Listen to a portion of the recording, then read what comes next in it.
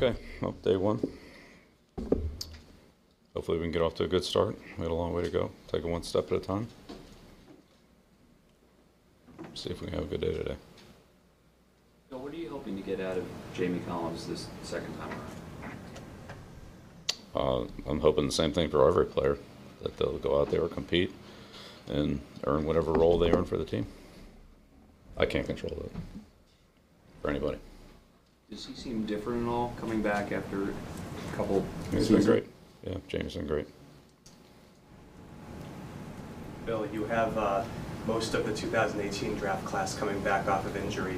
What will the challenge be of introducing those guys, plus so many rookies? You have a lot of players who don't have NFL game experience yet. Yeah, just put them out there, let them compete like they've done all spring, and see how it goes.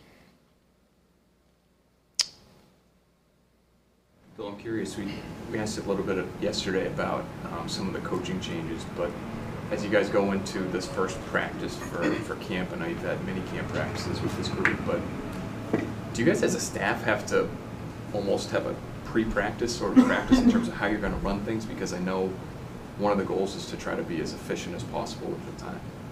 Yeah, we always do that. Yeah, we always try to plan the practices, go through each drill,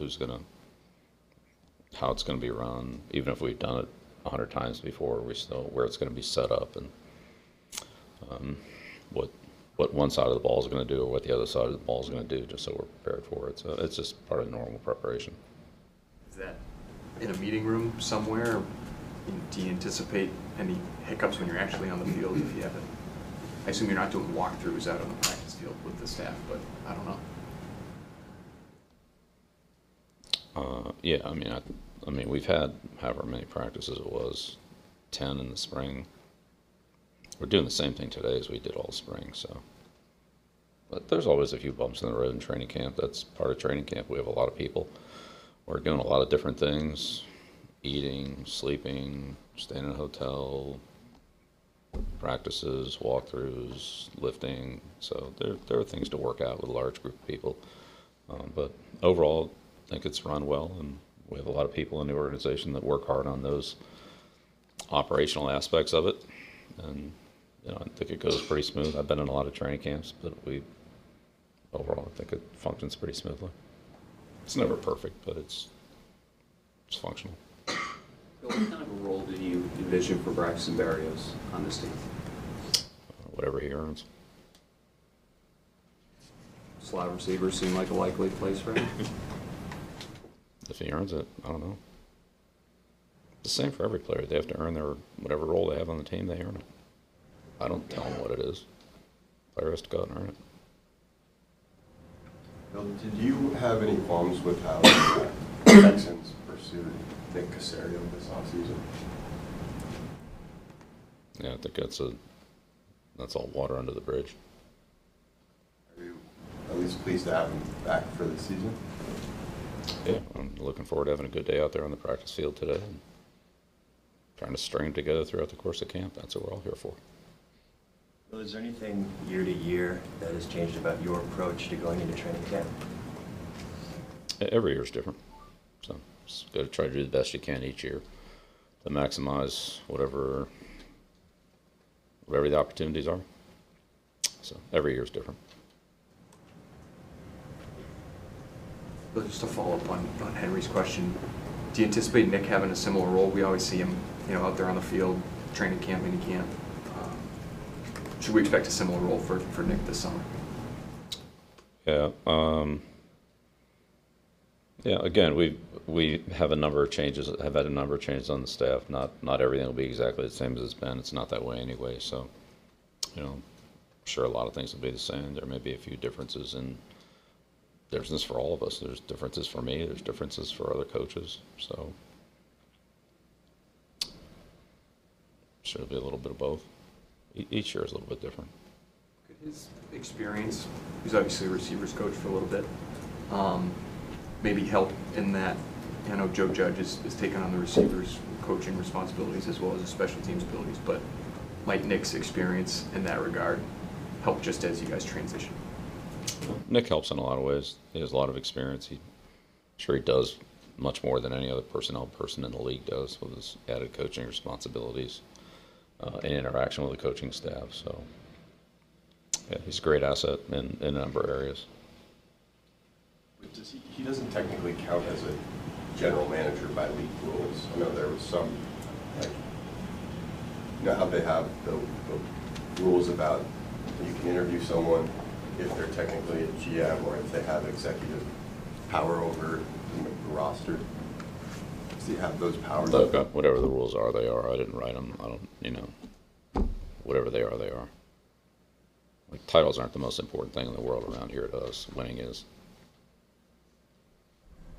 Does he have executive power over roster decisions? Or is that your power? I have never talked about contracts. I'm not going to start talking about them now. So, I don't know why you would bring it up. Just for clarification down the line. There's no clarification. I'm not talking about contracts, period. Players, coaches, or anybody else's. Never have, and I don't plan to. Well, Ty Law's induction into the Pro Football Hall of Fame is coming up, not this weekend, but next weekend. I was wondering if you could just offer a few thoughts about not just his contributions as a Patriot, but, what really kind of underscores the importance and the worthiness of his selection to the Hall of Fame this year. Yeah, I've talked about Ty a lot. I mean, Ty was a great player for us, had a great career. I coached him as an assistant coach in '96 and as a head coach when I came back in 2000. So I think he's one of the top players in his position, certainly as good as anybody I've ever coached at that position. I'd say, him and Walls. It was the end of Everson's career, so it was a little bit different. And Minifield's career in Cleveland, too. But he's a great player. He had a great impact on our team and our organization. I don't think we would have had the success we had without him. We would have had success, but he was a big part of it. Especially because, you coached him when you were an assistant briefly, and then he had the years to develop a little bit more. As you came here as head coach and have a player like him in place with some other players that had experience at that time too, as you said, you're not sure whether you'd have the same success, but it was helpful, I'm sure, to have a player of his stature and to still be improving on that upward curve as you came in as head coach. Yeah, well, we had a lot of good young players here in 1996. That was Brewski's rookie year. McGinnis was young, Malloy was young, Law was young, McGinnis, and then we added to that. Those guys are still here when I came back, and then we added the Vrabels and Colvins and Rodney Harrisons and Seymours and guys like that. So look, it's always good to have good players, and he was a very good one. Ty was tough. He would tackle. He could play against big receivers. And he was physical against guys that, the Marvin Harrisons of the world that were maybe a little quicker, but, Ty had great instincts and size and playing presence, and he matched up well against those type of players too, as well as Molds and, some of the big guys he covered. What are some of the keys to finding your edge within your team, making sure they have kind of an edge as each year starts, especially when they're coming off winning a Super Bowl? What are some of the ways you just find that again? Well, every year is its own year, so we start all over again every year. So we don't really worry about last year. So do you reinforce that message every year, or do you think it's obvious by the way you behave and approach things? I think every year is its own year, and you start from scratch and you build from the bottom up every year. So that's what we're doing. Bill, training camp has changed a lot in the many years you've been in the league. Facilities, I would assume, nicer now than at Bryant College when you were there, let's say in '96, but 2-a-days in the past, now you guys just have one session. What do you prefer about training camp today versus, say, 20 years ago? What is harder for you as a coach? Yeah, it's all relative, so we're all playing in the same rules. So we just have to do the best we can to take advantage of our opportunities and make the most that we can out of the opportunities that we get.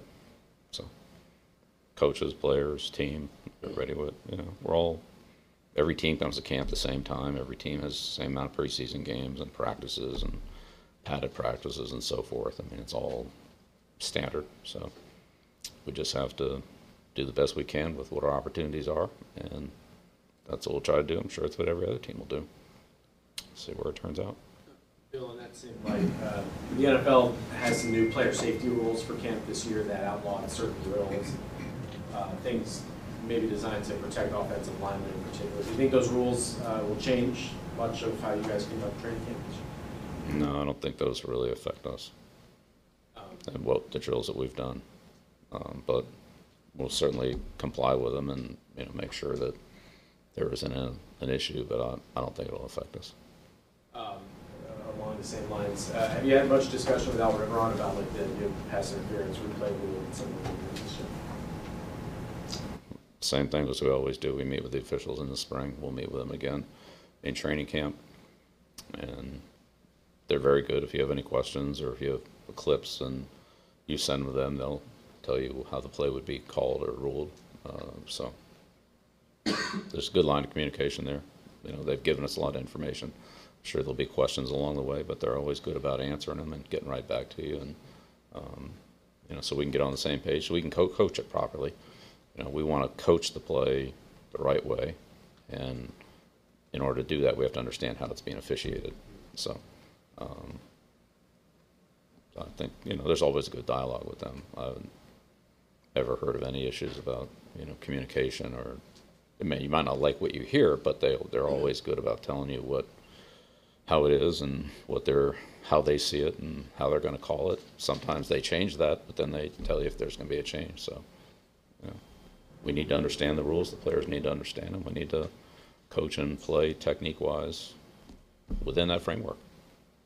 Now that the pass interference replay rule has been finalized, just curious your thoughts on it and the idea that you can challenge penalties now and they can put a penalty on the field. What do you think of those additions now? It don't really matter what I think. It's what the rule is, and we'll try to, like I said, understand it, use it, and apply it appropriately.